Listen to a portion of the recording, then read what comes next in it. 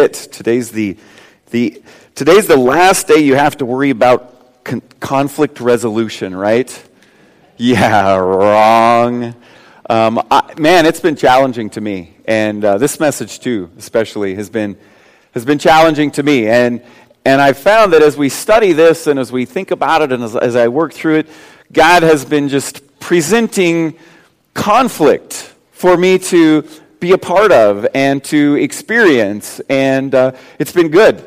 It's been really good. I hope that maybe some of the things that you've been reading and the power that you've been sensing from the Holy Spirit has been giving you some courage and some honesty with people. But also, as we talked about last week, that gentleness that is ever so important as we experience life with other people. I do want to mention one other thing that I forgot to mention during the announcements. If you look on the back of your worship folder, you probably have it in your hand as you were getting your note sheet out anyway. You'll notice under the care team there, you'll see that Carissa Bennett is the prayer team leader and Chelsea Hibben is the meals team leader. And we've had a lot of people move away, a lot of people move in. You know, you're possibly somebody who's only been coming here for a few weeks or a few months.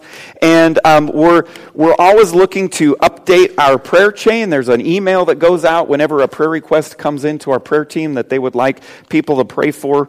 If you are not on that and you would like to get prayer updates to pray for people who have immediate needs, if you would write that on your Connect card and put your email address there, hey, I'd like to be on the prayer chain, and here's my email address and maybe a phone number as well, just in case you don't write your email legibly and we can't read it and we need to call you and figure out what it is. And then Chelsea Hibben is in charge of our meals team, and whenever a request comes in or somebody has a baby or is in the hospital and is home recovering, our team tries to get them some meals to sort of ease their return home. And Chelsea is in charge of that, and they're looking for some additional ladies or men who would be willing to prepare and deliver a meal now and then. And her cell number is there on your worship folder, and you could also write that on a Connect card too. So just wanted to mention those couple things before we started this morning. If it's possible, as far as it depends on you, live at peace with everyone. I wonder how many of you that's the first time, or maybe 3 weeks ago was the first time you ever heard that verse.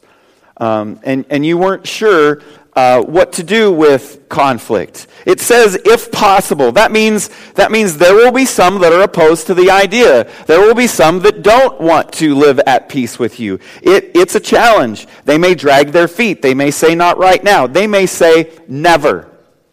But it says, if possible. So, the next thing says, so far as it depends on you, do whatever you can to live at peace with this person. Whatever actions you can take, whatever steps you can take, take action, move in that direction, and that's really what we're talking about today. To live at peace.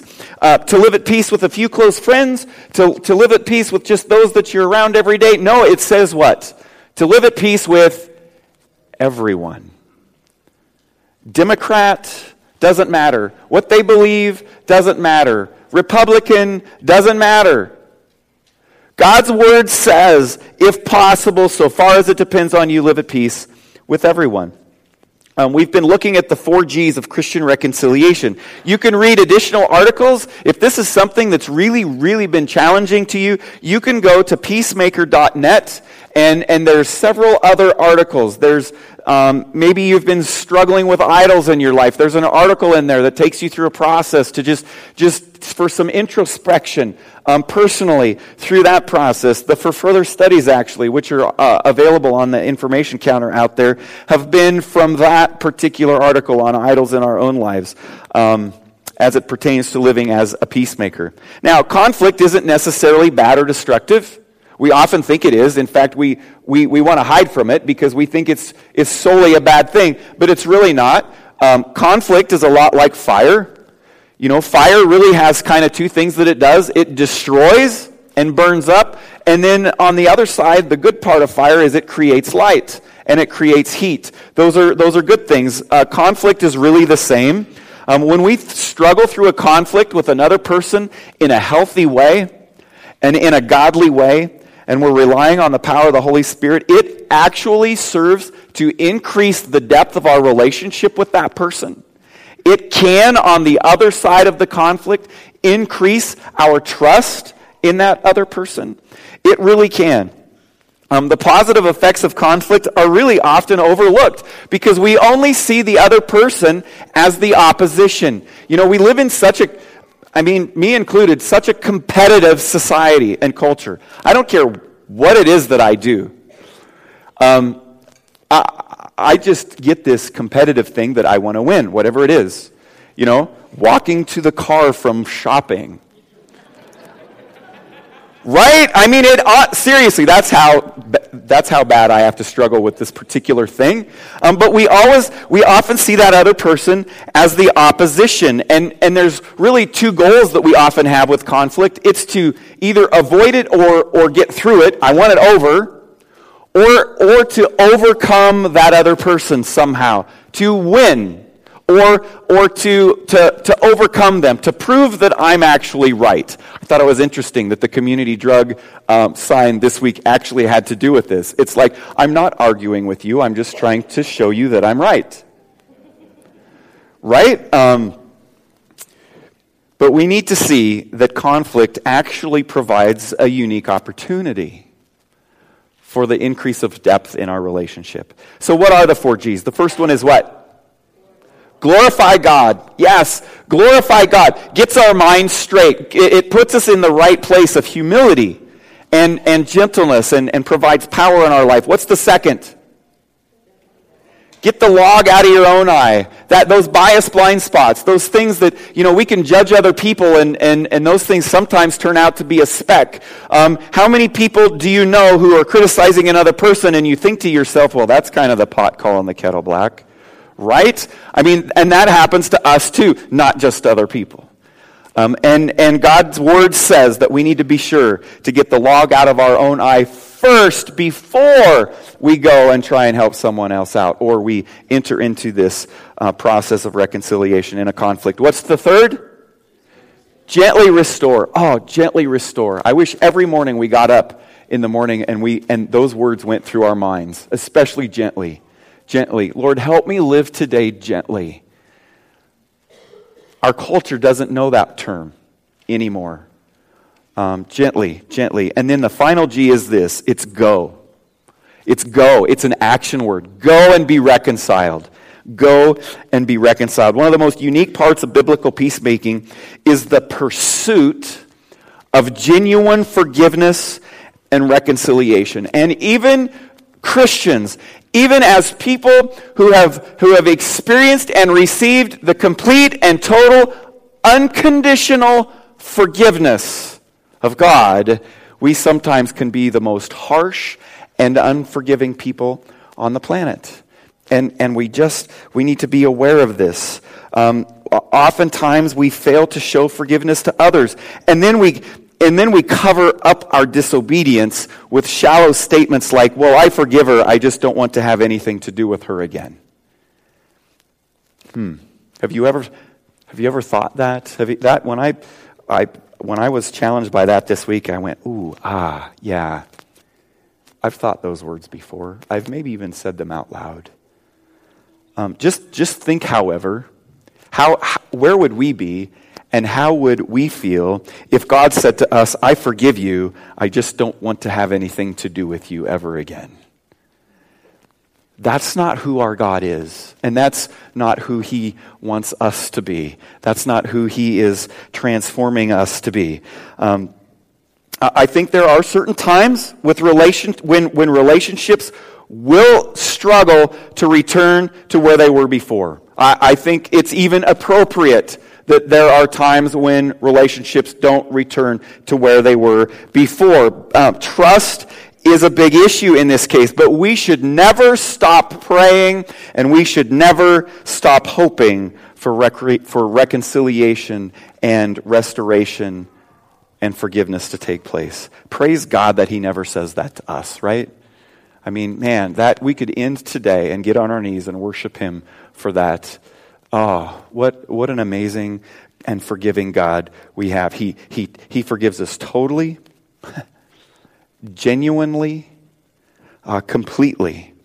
And then he calls us to forgive others in the exact same way. Look up here on the screen to Colossians chapter 3, verses 12, 13, and 14. Therefore, as God's chosen people, holy and dearly loved, clothe yourselves with compassion, kindness, humility, gentleness, and patience. Put on these things. Bear with each other and forgive one another if any of you has a grievance against someone. Forgive as the Lord forgave you. And over all these virtues put on love, which binds them all together in perfect unity. Forgive as the Lord forgave you. Psalm 103, how did he forgive us? Psalm 103 verse 12 says, as far as the east is from the west, so far has he removed our transgressions from us. Forgive as the Lord forgave you. Imitate him, his word says. We're this next series starting next week. I think it's going to be an interesting one. I think it's going to be one you're going to want to come every Sunday, because we're going to talk about 5 dumb things that Christians believe. You know, there are things that we hold on to and we say to other people in certain situations, if we really knew in the context of what those things are, what it means. And one of those things that we often say is forgiving means forgetting. That's not true. The Bible, in fact, I'm not even sure that God forgets.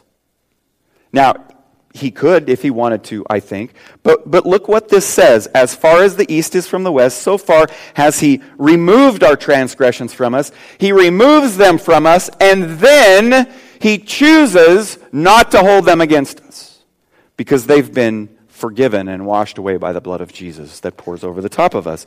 And I realize that you look at your notes this morning and you're like going, well, there's 2 more lists for today. Did you think that this morning? I mean, over the last 3 weeks, we've been doing some lists. 2 more today. And in fact, one of those lists it's called, these are 4 promises that we have to make to ourselves when we're working on forgiving someone for something. Through forgiveness, God tears down the walls that our sins have built. And he opens the way for a renewed relationship with him. And that's exactly what we must do with other people as we choose to forgive them. It's really a decision that you and I have to make. Am I going to forgive this person or not? And God's word would say that we choose to forgive them. Here are the 4 things, just really quickly. The first one is this: I will not dwell on this incident. Okay, so You've gone through the 4 things last week that we looked at as far as, is this something that I can overlook? And you've determined it's not something that I can overlook. It's something that I need to address with this other person. We need to work through this together. And you come to a decision, what they did hurt me, and I'm going to forgive them. I am making the decision that I am going to let it go. I'm going to let the pain that whatever it was caused me go. In the power of the Holy Spirit and in the forgiveness and grace that he has for us, I'm going to let it go. Okay, so number 1, having decided that, I will not dwell on this. And this is probably an everyday thing. Get up in the morning, say, Lord, you got to help me. You got to help me not dwell on this. I don't think it's possible for us to forget things. Actually, my wife thinks it's possible for me to forget things. But there are some things that we just can't forget. But we choose to forgive. And in choosing to forgive, these 4 things: I will not dwell on this incident. Number 2, I will not bring up this incident again and again and use it against you. So here's the thing: something happens in your marriage, and your husband does something wrong, and he's asked you to forgive him, and you have said, "I forgive you." And then 5 or 10 days or weeks or months down the road, something else happens. And you take out this piece of paper from your back pocket and you say, see, you did it again. Or this is just like that other time when whoa, no. You got to put that away. You have chosen to forgive. You cannot add that to the list of things that you hold against them. That's promise number 2. I will not bring up this incident again and use it against you. I will not talk, number 3, I will not talk to others about this incident. Molehills can become mountains in a big hurry when you do this. Other people can jump to further conclusions, and then it begins a life of its own, and it becomes gossip, and before you know it, it's on Facebook or some other social media site. I will not talk to others about this incident. And then number 4, forgiveness is a decision. Number 4, a promise that you'll make to yourself. I will not let this incident stand between us or hinder our personal relationship. By making and keeping these promises, we can tear down the walls that stand between us and the person that hurt us or that we hurt. We promise not to dwell on or brood over the problem or to punish by holding the person at a distance. We clear the way for our relationship to develop unhindered by memories of past wrongs. This is exactly what God does for us, and it is what He calls us to do for others. There was a husband and wife, they were in counseling, and I remember the last wedding that I told this joke at, but I don't remember if it was on a Sunday morning, so I'm just going to tell it. And the husband was telling the counselor that whenever we get in an argument, my wife always gets historical. And the counselor said, well, wait a minute, don't you mean hysterical? He's like, no, she gets historical. She brings everything up that I've ever done wrong in the past. We have to let those things go. I want to read you a story from Corrie ten Boom. Corrie ten Boom was a prisoner of the Germans. It was in a church in Munich that I saw him, a balding, heavy-set man in a gray overcoat, a brown felt hat clutched between his hands. People were filing out of the basement room where I had just spoken, moving along the rows of wooden chairs to the door at the rear. It was 1947, and I had come from Holland to defeated Germany with the message that God forgives. It was the truth they needed most to hear, she said, in that bitter, bombed-out land, and I gave them my favorite mental picture. Maybe because the sea is never far from a Hollander's mind. I liked to think that's where forgiven sins were thrown. When we confess our sins, I said, God casts them into the deepest ocean, gone forever. The solemn faces stared back at me, not quite daring to believe. There were never questions after a talk in Germany in 1947. People stood up in silence collected their wraps, and in silence left the room. And that's when I saw him, working his way forward against the others. One moment I saw the overcoat and the brown hat, the next a blue uniform and a visored cap with its skull and crossbones. It came back with a rush. The huge room with its harsh overhead lights, the pathetic pile of dresses and shoes in the center of the room, the shame of walking naked past this man. I could see my sister's frail form ahead of me, ribs sharp beneath the parchment skin. Betsy, how thin you were. Betsy and I had been arrested for concealing Jews in our home during the Nazi occupation of Holland. This man had been a guard at Ravensbrück concentration camp where we were sent. Now he was in front of me, hand thrust out. A fine message, Fraulein. How good it is to know that, as you say, all our sins are at the bottom of the sea. And I, who had spoken so glibly of forgiveness, fumbled in my pocketbook rather than take that hand. He would not remember me, of course. How could he remember one prisoner among those thousands of women?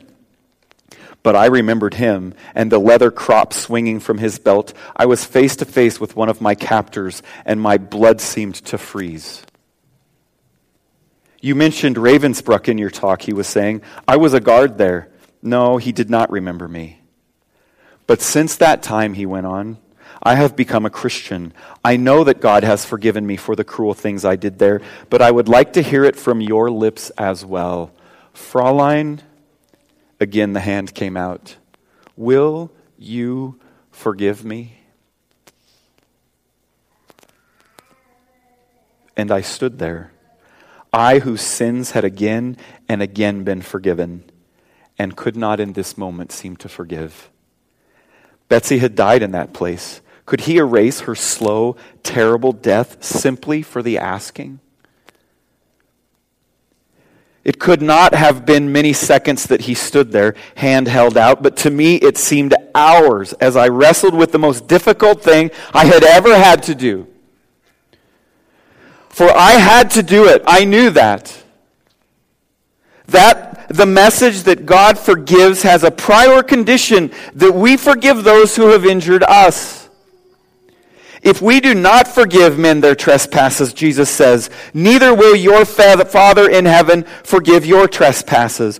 I knew it not only as a commandment of God, but as a daily experience. Since the end of the war, I had had a home in Holland for victims of Nazi brutality. Those who were able to forgive their former enemies were able also to return to the outside world and rebuild their lives, no matter what the physical scars. Those who nursed their bitterness remained invalids. It was as simple and as horrible as that. And still I stood there with the coldness clutching my heart. But forgiveness is not an emotion. I knew that too. Forgiveness is an act of the will, and the will can function regardless of the temperature of the heart. Help, I prayed silently. I can lift my hand. I can do that much. You supply the feeling. And so woodenly, mechanically, I thrust my hand into the one outstretched out to me, and as I did, an incredible thing took place. The current started in my shoulder, raced down my arm, sprang into our joined hands, and then this healing warmth seemed to flood my whole being, bringing tears to my eyes. I forgive you, brother, I cried. With all my heart. For a long moment, we grasped each other's hands, the former guard and the former prisoner. I had never known God's love so intensely as I did then. Wow. It's the power of God. And that power is available for you and for me in those conflicts that we have. Some of them may even be as grave as this one. Many are likely not. It's not easy. No one said it would be. But it will heal. It will heal relationships. And it will heal us. And we must remember that forgiveness is also a spiritual process that we cannot fully accomplish simply on our own. We are not the curers. We are not the cure givers. God is. And we must remember that. And as we seek to forgive others, we must continually ask God for the grace to enable us to imitate His wonderful forgiveness toward us. But you got to be willing. You got to take that first step. It's time to stop making excuses and say, I'll never forgive that person. I'll never let it go. It's time to take that first step and say, God, change my heart. Because only you can. Maybe you've tried for years and years and years and years. And you've heard messages before. But today, for whatever it is, God has put you in that chair today or in front of that screen today. And He's saying, it's time to go and be reconciled. Now, as we seek forgiveness from others and as we go to others and ask for forgiveness, we need to do this. You need to be prepared for unreasonable people. Now, I'm not saying that as a judgment. I'm not saying that we should diagnose people or use this as some kind of excuse, but we need to be prepared for the reaction that they may have, and that could be one of them. I mention this often, and I know there are people here who weren't here at the beginning of the season, of the series, but when I went to somebody and asked for their forgiveness and mentioned how their actions hurt me and how what they said, what that did to me, and they responded with, "Good, that's how I wanted you to feel," I wish I had maybe been a little bit more prepared for that.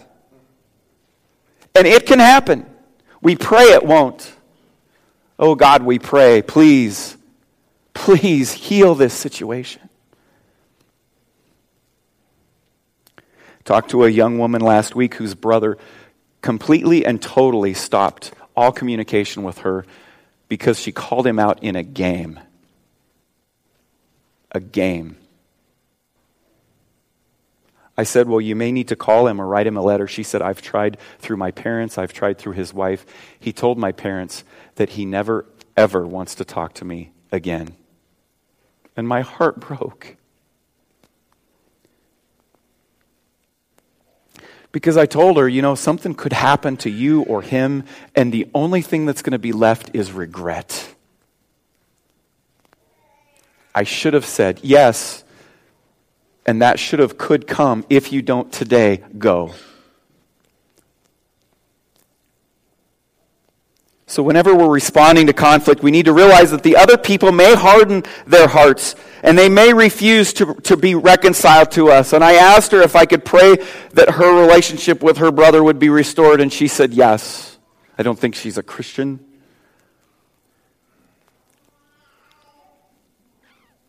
So there's two ways that we can prepare for this possibility. First of all, and this isn't in your notes, you'll just have to write it in the margin, we need to remember that God does not measure success in terms of results, but in terms of obedience.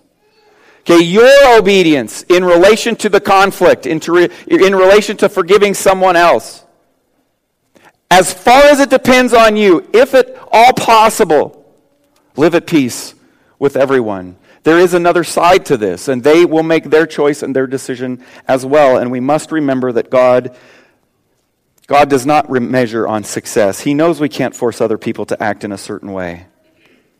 So I believe that when we've done what He has called us to do, that we at that point no longer become held responsible for the fracture in the relationship. It's not that we stop attempting to be reconciled, but at that moment in time, we can kind of take a deep breath and relax and say, you know what, I don't like this, but I'm not gonna have anxiety over this anymore. Which is tough. So if we do that, if we do as He has called us to, and we go, no matter how the conflict turns out, we can walk away with a clear conscience before God, knowing, I believe that He would say to you, well done, good and faithful servant. You have taken the steps. You've trusted me. You have done the hard thing of talking and trying to work it out. Second, you need to resolve that you will not give up on finding a biblical solution. If a dispute is not easily resolved, you may be tempted to say, well, I gave it a shot. And it just didn't work out. Looks like I will have to handle this another way. And then maybe you might turn to the world. Oh yeah, I'll resolve this deal. Or that kind of hurt. What can I do then to heap some hurt on this person? No. Do not give up on a biblical solution. We should never, ever close the Bible on anything.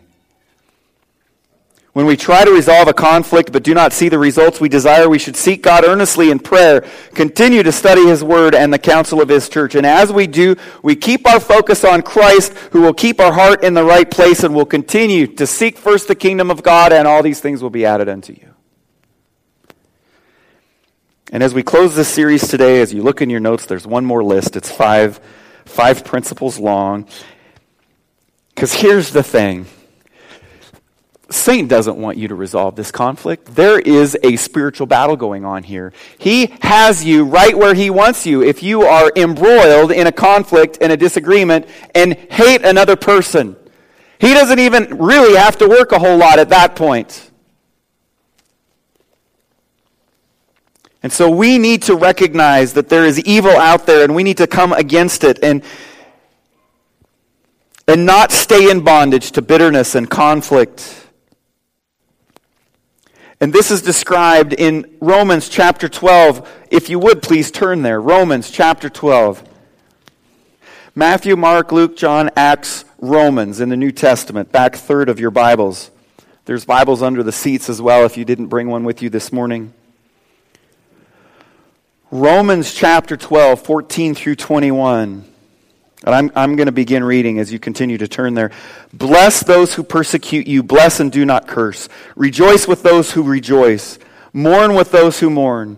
Live in harmony with one another. Do not be proud, but be willing to associate with people of low position. Do not be conceited. Do not repay anyone evil for evil. Be careful to do what is right in the eyes of everyone.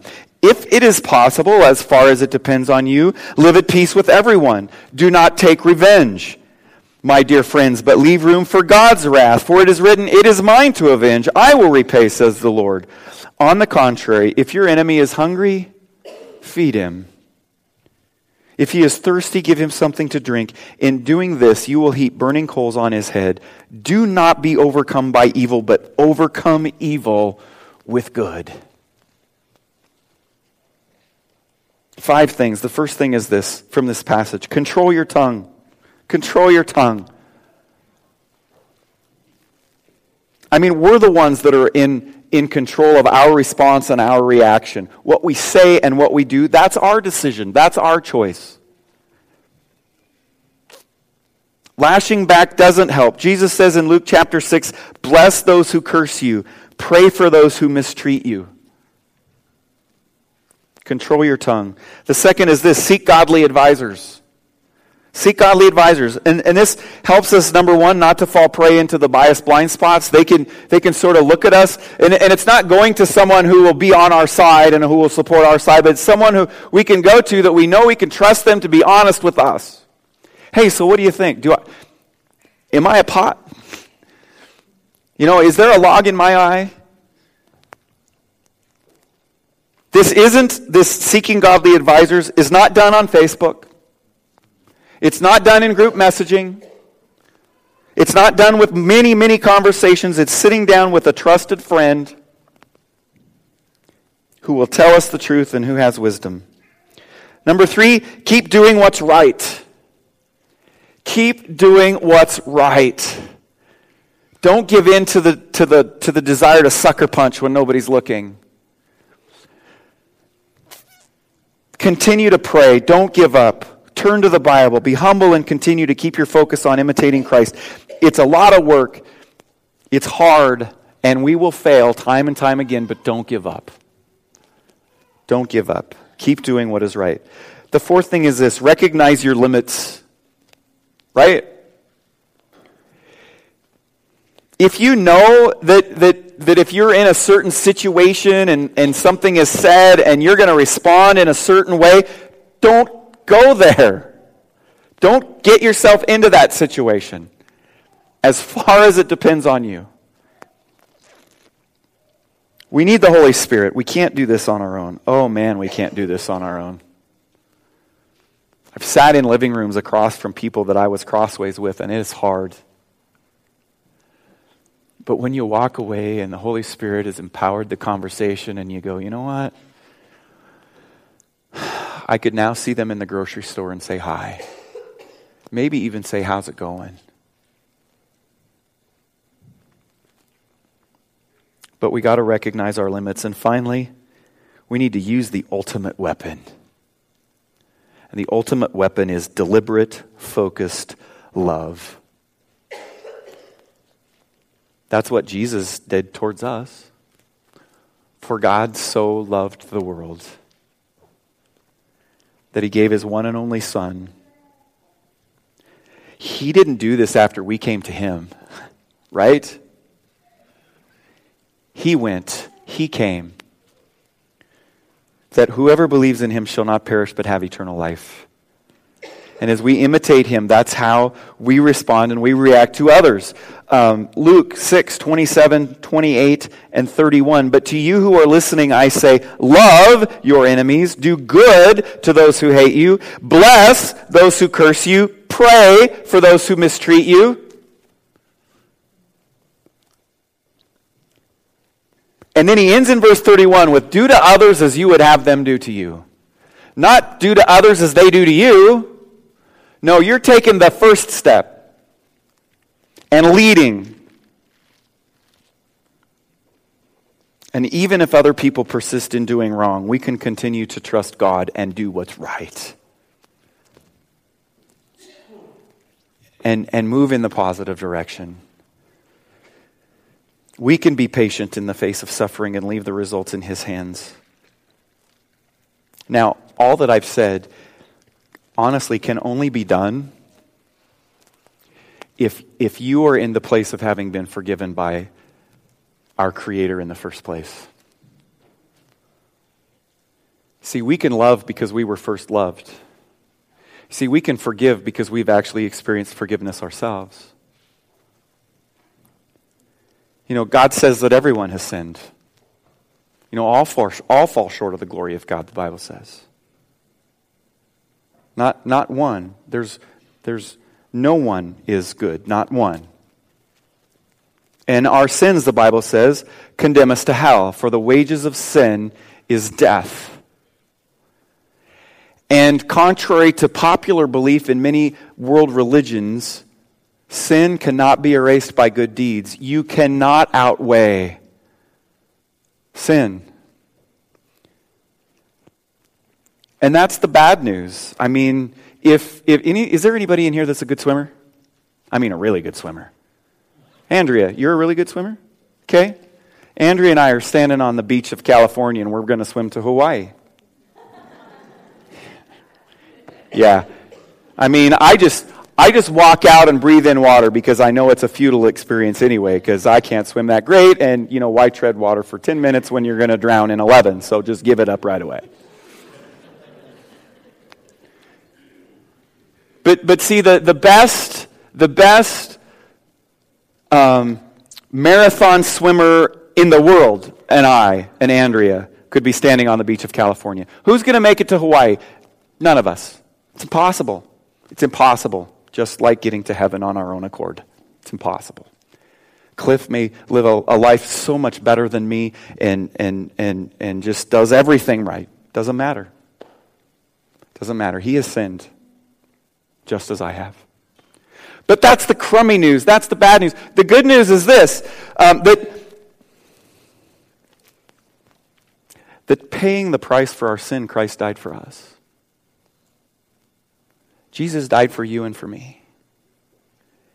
Even when he knew that you were going to be the way that you are today, he died for you too.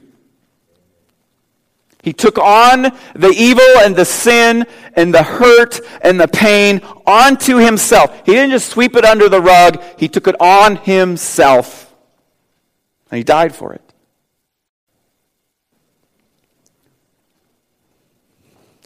And everyone, the Bible says, John 3:16, just read it, everyone who believes has eternal life. Everyone who trusts in Jesus Christ as the Messiah, as God come to save us. Paul says, confess with your mouth and believe in your heart that Jesus is Lord, and what? You will be saved. And I also believe that life that's eternal can never be lost. If God says, I give you eternal life, what does that mean? Well, only until you mess up a little more than the next guy? No, if he's big enough to save you, he's big enough to keep you.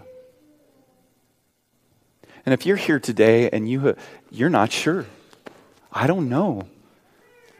As the worship team comes up, I'm going to pray, and you can follow me in this prayer. But what you need to know is, the Bible doesn't say, well, if you just say these words in the right order and with the right emphasis on the right syllables, then you'll be saved. That's not what it says. If you confess with your mouth and you believe in your heart, it's not the words that we say, it's what we're communicating from our heart. And if you're in this moment in time thinking, Jesus, you are calling my name, and I am just simply responding to you in faith and belief, that's what he asks for. Let's pray. Lord Jesus, I know I'm a sinner. I know that I can't live my life good enough to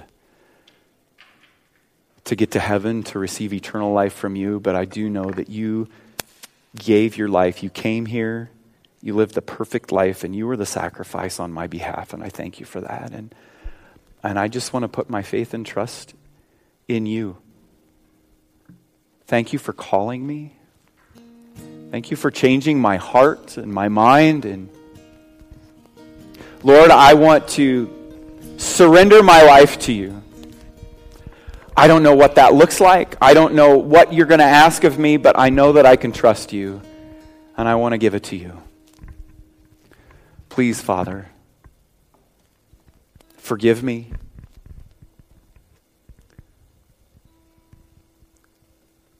Come live in my life and transform me into who you want me to be. And Father, I pray that all of us who in this room, man, we struggle every day with this. We fail, we succeed. I pray that you would help us to rely on your Holy Spirit as we go through the next few days and the next week, as I know Satan doesn't want this to happen. He doesn't want us to enjoy healthy relationships and healthy confrontation and reconciliation. But Lord, I pray that we would go and we would be reconciled. We would recognize how much we've been forgiven, and that we would extend that forgiveness to others. And Lord, as we end this service and this series, Father, help us not to just sort of move on to the next thing, but to allow you to transform us in this area. We could be lights. Father, now as we give of our tithes and our offerings, as we worship you in that way, as we've worshiped you with our word, and we're going to stand and we're going to sing this final song. Oh, Lord Jesus, thank you for bringing us here today. In Jesus' name, amen.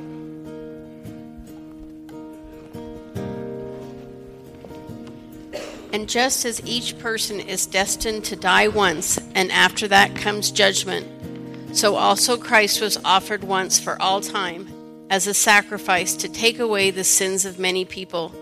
He will come again, not to deal with our sins, but to bring salvation to all who are eagerly waiting for him. Hebrews 9:27 and 28. Would you stand with us, please?